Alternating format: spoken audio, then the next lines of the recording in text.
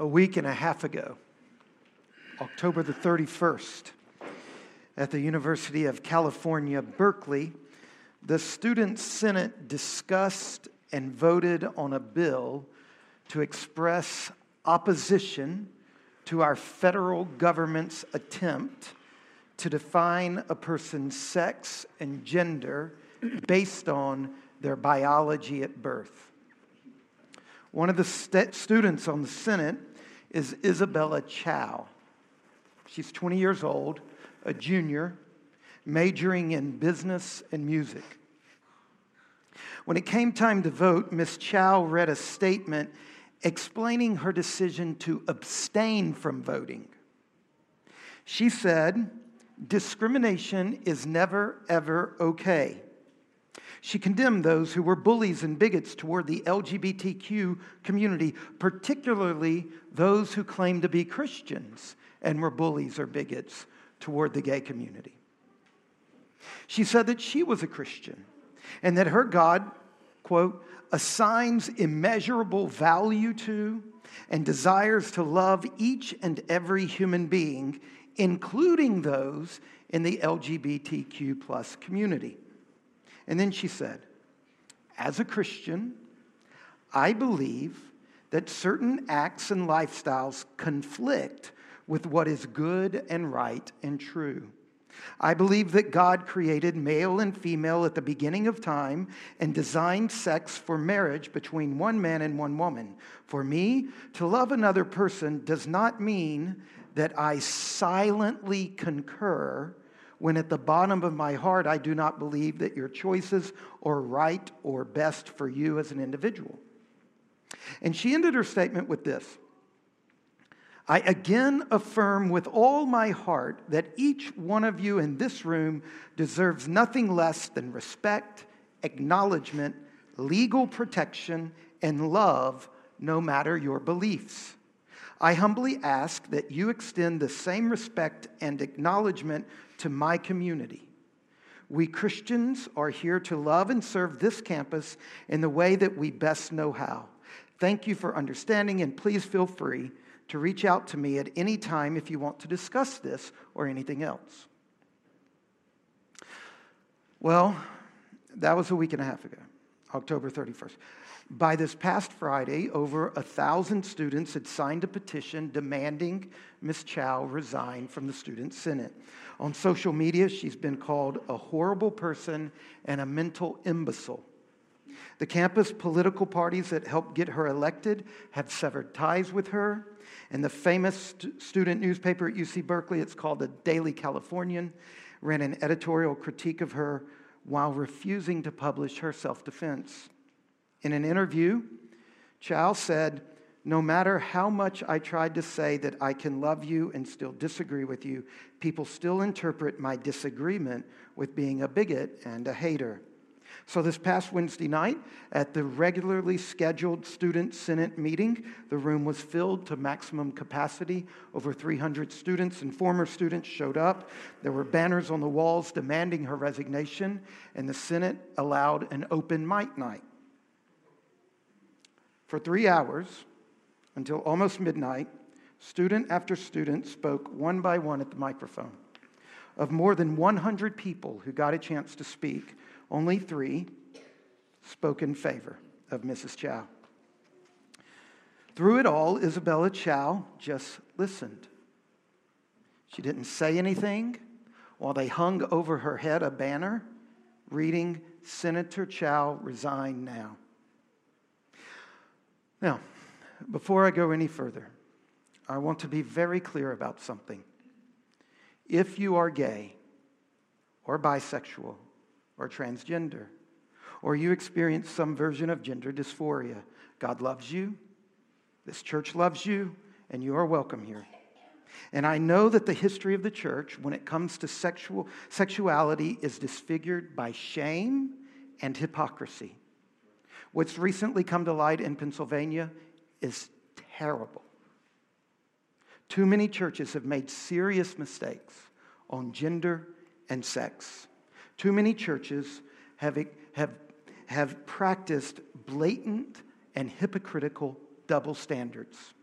and the awful persecution and mistreatment of the LGBTQ community is a part of the church's history. Not to mention our woefully inadequate understanding of the impact of abuse on sexual behavior. Our church has just spent 9 weeks on Sunday evenings taking these issues very seriously. So please keep that in mind as I say this. When it comes to sex, God created us and calls us to faithfulness in marriage between a man and a woman and to celibacy outside of that. And yet, this is not always understood. Isabella Chow knows it, and she shared it in a winsome, respectful, humble, and loving way. And yet one of her critics said, what so many of them believed, that for all of her talk about love and kindness, Miss Chow was playing games. Behind her charade of love was mere hatred. Now, if you were Isabella Chow, how would you respond? As you listen to me telling the story, what were you thinking? What were you feeling? For those of you who are Christians and you hold the Christian view of gender and sex, what does it provoke inside of you to hear about someone being mistreated, misunderstood, mocked, marginalized, and persecuted for expressing that view in a loving and gentle way? Have you ever experienced an act of injustice because you were a Christian? How should a Christian respond to discrimination against Christians? Listen again to these words from 1 Peter chapter 4, verse 12. Beloved, don't be surprised. Don't be surprised at the fiery ordeal which is coming upon you to test you, as though this were some strange thing that was happening to you. Now, that's not always true. For centuries here in America, it was a surprise. But it's once again true for us. Things are changing. So don't be surprised. If you're a Christian, you've got to stop being surprised. Our society is changing. Don't be surprised when you're vilified and slandered and mocked. Peter wrote those words at a time when Christians, when their values and their way of life was very out of step with the surrounding Roman culture. In that setting, you could not be a Christian and remain unrecognized. Here in the West, we've forgotten this. For many centuries, our societies have been largely shaped by the Judeo-Christian ethic. And so from the very beginning of our nation's history, Christian values and the Christian way of life, generally speaking, has not conflicted very sharply with our surrounding culture. But things are changing. The context of 1 Peter is becoming our context. We no longer have to abstract what he's saying and to translate it into a different setting. It goes straight into our setting, more than it did for my father and his grandfather. And we have Bishop Onduru and Jalila and their family living among us, reminding us that there are places in this world where living as a Christian means living daily with the threat of persecution. And as our society becomes increasingly secular, we must hear once again God's word from 1 Peter. In our secular age, unjust suffering must stop surprising us. And furthermore, listen to verse 13. Not only should we stop being surprised, verse 13 says we should celebrate. You are sharing the sufferings of the Messiah. Then, when his glory is revealed, you will celebrate with real, exuberant joy. So, when we do suffer, we should replace the anger of frustration with joy. Being made fun of because you're a Christian, being misunderstood, being accused, like Isabella Chow, of hate, this is not a reason for bitterness or despair or surprise. It is a reason for celebration.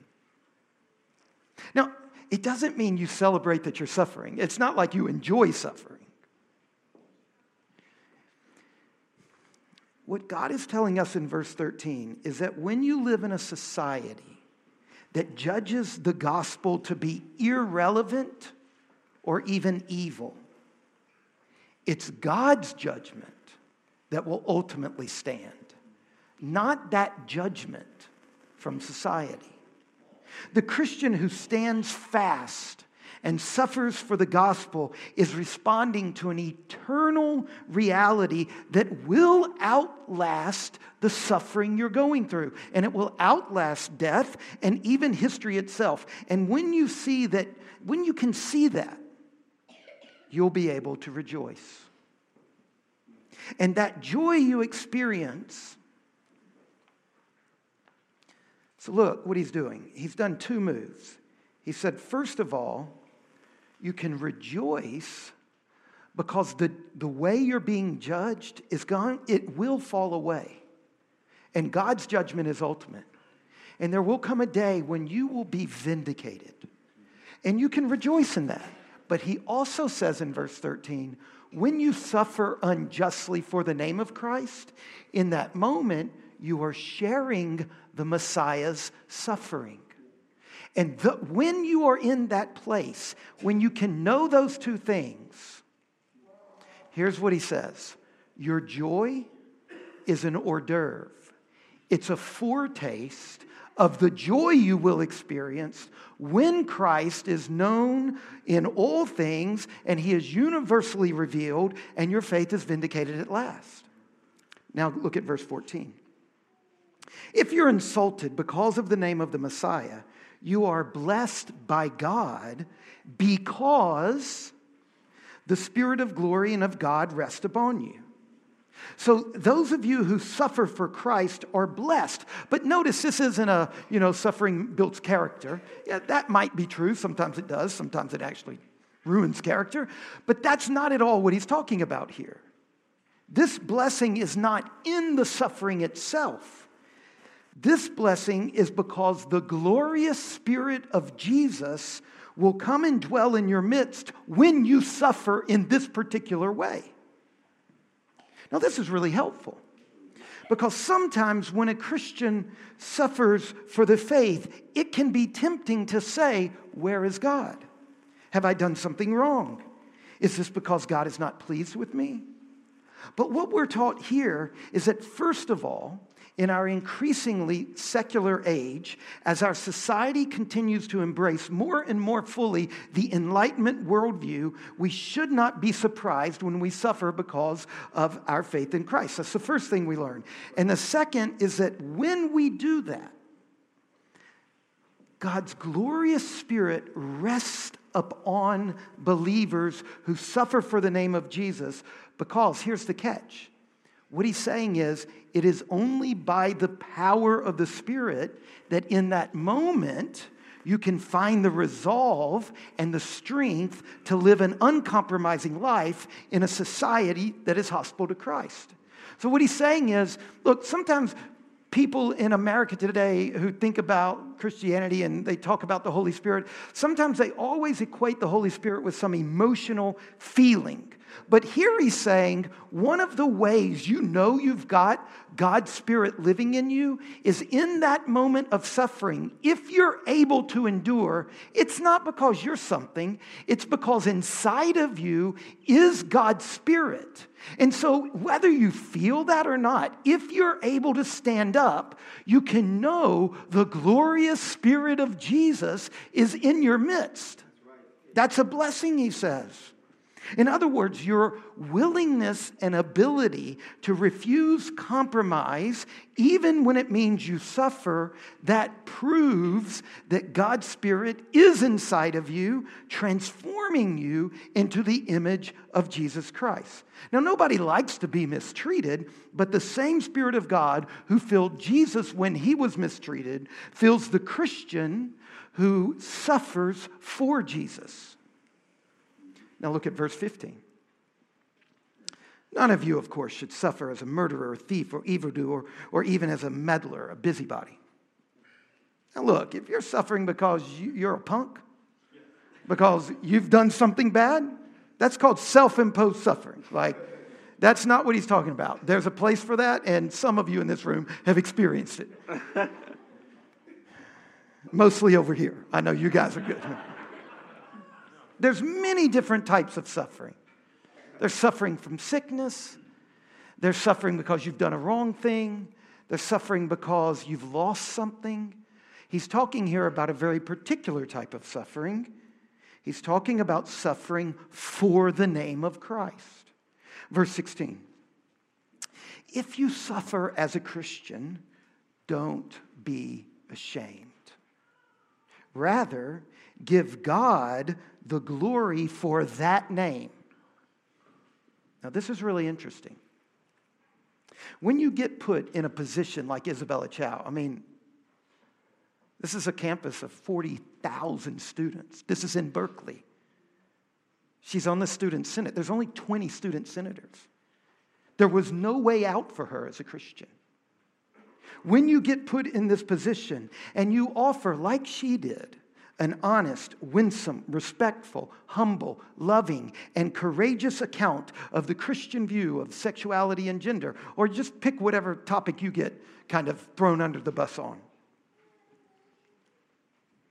If you are misunderstood and mistreated and mocked for talking and living consistently with the gospel of Jesus Christ, he says, don't be ashamed. I think this is the real help in this passage for us today. Let me explain why. In that moment, just imagine Isabella Chow. 3 hours of being yelled at for being hateful. People reading the stories of how they had been, they're homosexual or transgender and they'd been mistreated and saying that you're the cause of this kind of stuff. Can you feel the pressure that she surely felt? Am I right? Have I missed this one? Am I adding to their pain? I mean, just look at the rivers of blood and the mountains of corpses caused by people who are so sure of their beliefs. Doesn't the 20th century show us the horrific destruction and violence that comes from dogmatic thinking?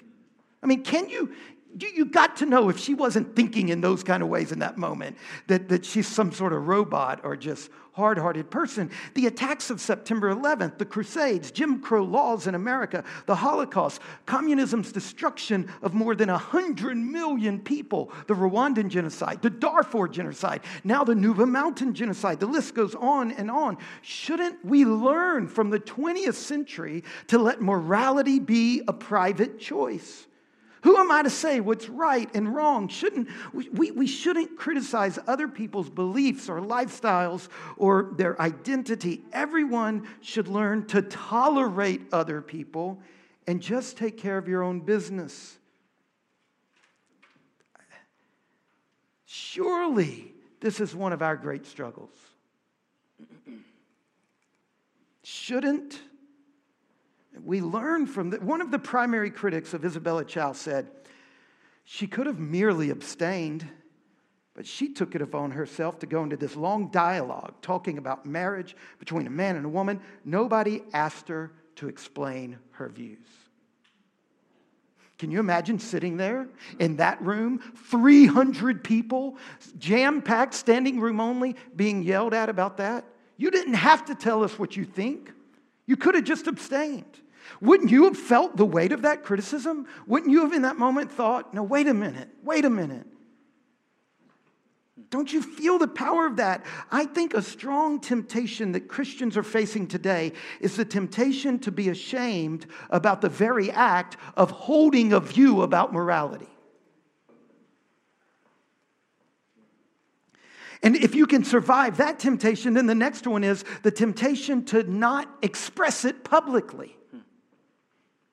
Because doing that causes problems. This is causing us to feel, I think, very keenly the temptation of believing that to express your moral view is synonymous with dominating and controlling others. It's a kind of pathology that violates people's dignity and identity. If you're so sure of your beliefs that the other person is wrong, isn't that already an act of violence?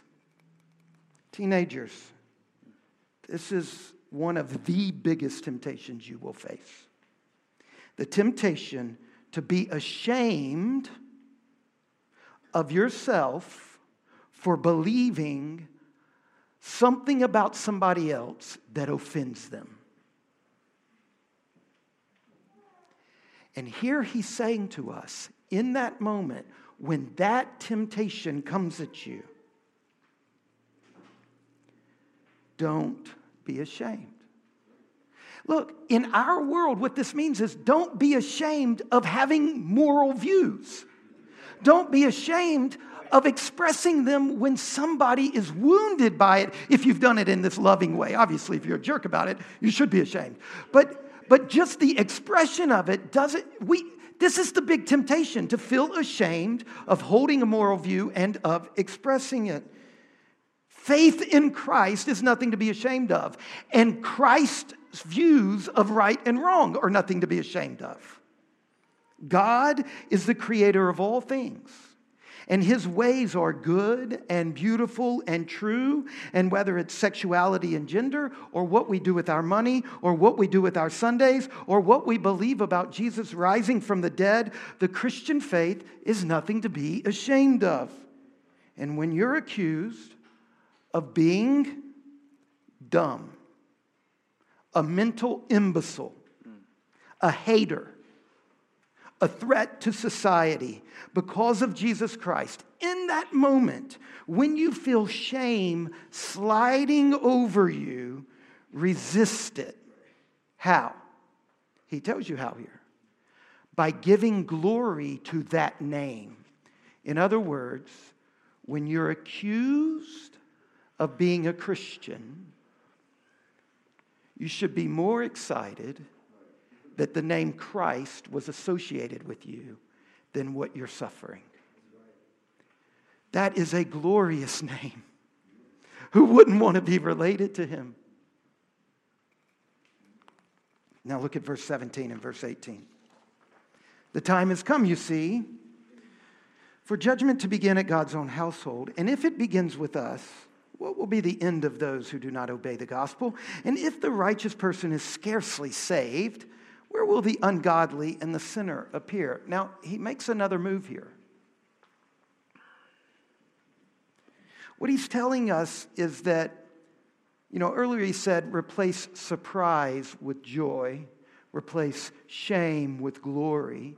But here he says we need to learn to replace the fear of being judged by others.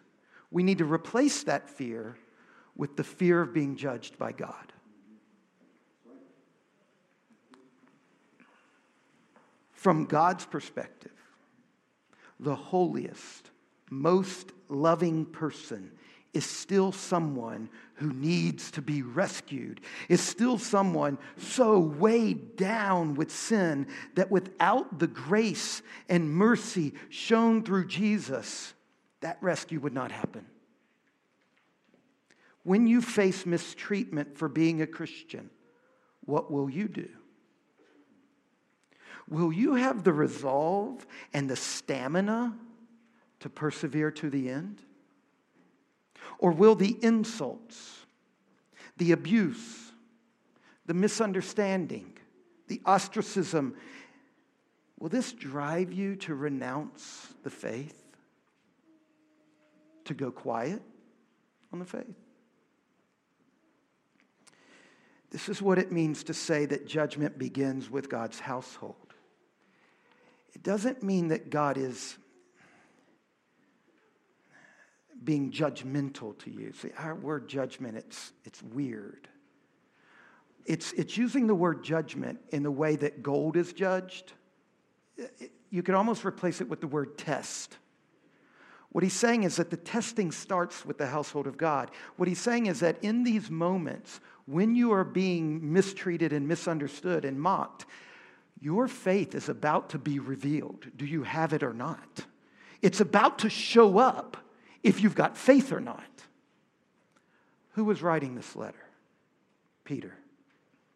He's not writing from a place of arrogance. You see, he knows what it's like to be in a moment where you're put on the line because you're a Christian and to fail, and your lack of faith to be revealed. He's not writing this as a stuck-up person. He's writing this from a place of saying, look, guys, these moments test us. These moments are the judgment of our faith or not. It shows up if we've got it or not.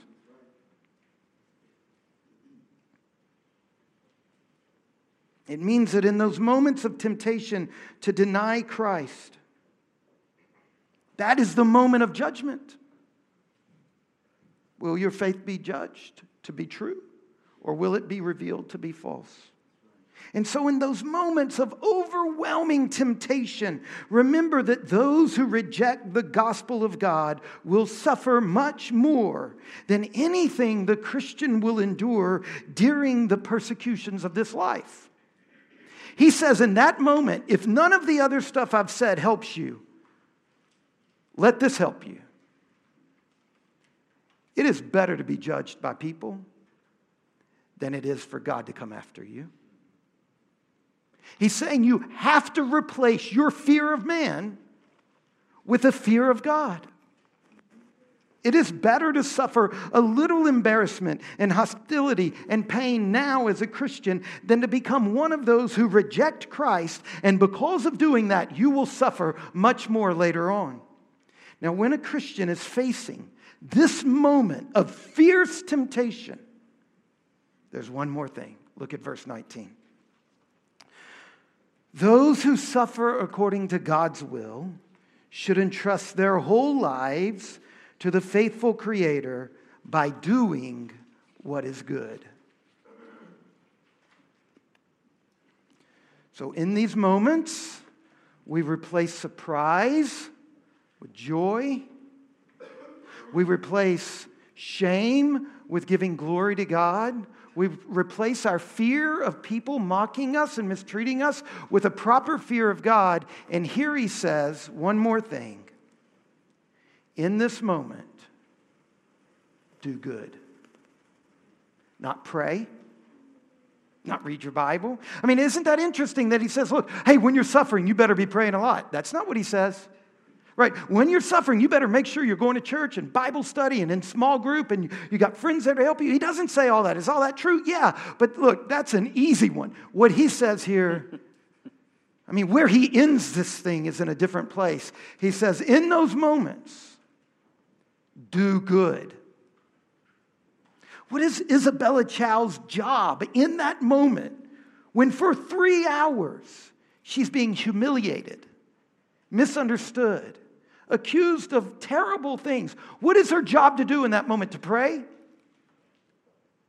No, he says her job is in that moment, do good. It is so easy to entrust our life to God when life is going well and things are good. But we have to learn to entrust our lives to God even when we are suffering unjustly. Now, how do you do that? How do you actually give your life, entrust your life to God when you're suffering unjustly? By doing good. Doing good is the act of entrusting your life to God. This doesn't mean just rule keeping or keeping your nose clean or not getting in trouble. Doing good is much more positive than that. It means bringing fresh goodness, fresh kindness, fresh love, fresh wisdom into the community, into your family, into the lives of the people that we meet on the street. And when we do this, when we do good in these moments, we're not saying, look at me, aren't I good? No, what we're saying is, God, I trust you. I'm going to keep doing the thing that's getting me persecuted. And by continuing to do the thing that's getting my teeth kicked in, that's my act of trusting you. By doing this in this moment, that is how I entrust you with my whole life. God, this is what I'm doing with the life you've given me. Even though I'm facing suffering, I will continue to be this sort of person that is provoking the suffering. I'll continue being that kind of person to your glory. When you suffer for God, the way you entrust your whole life to God is by continuing to do the very thing that is causing you pain. And in that, you're trusting God. You're trusting that His view is more important than this view that's clobbering you. You're trusting God that eternal kind of vindication is better than vindication in the moment. You're trusting God in all of these ways. This is the act of trust. It is to keep on doing the right thing. We're trusting in that moment that God is faithful, that He has not forgotten us. We're trusting, we are relying on Him utterly at the most extreme point. And we're doing this by getting on with the task of bringing His light and His love into a world, even when it kicks it back in our faith.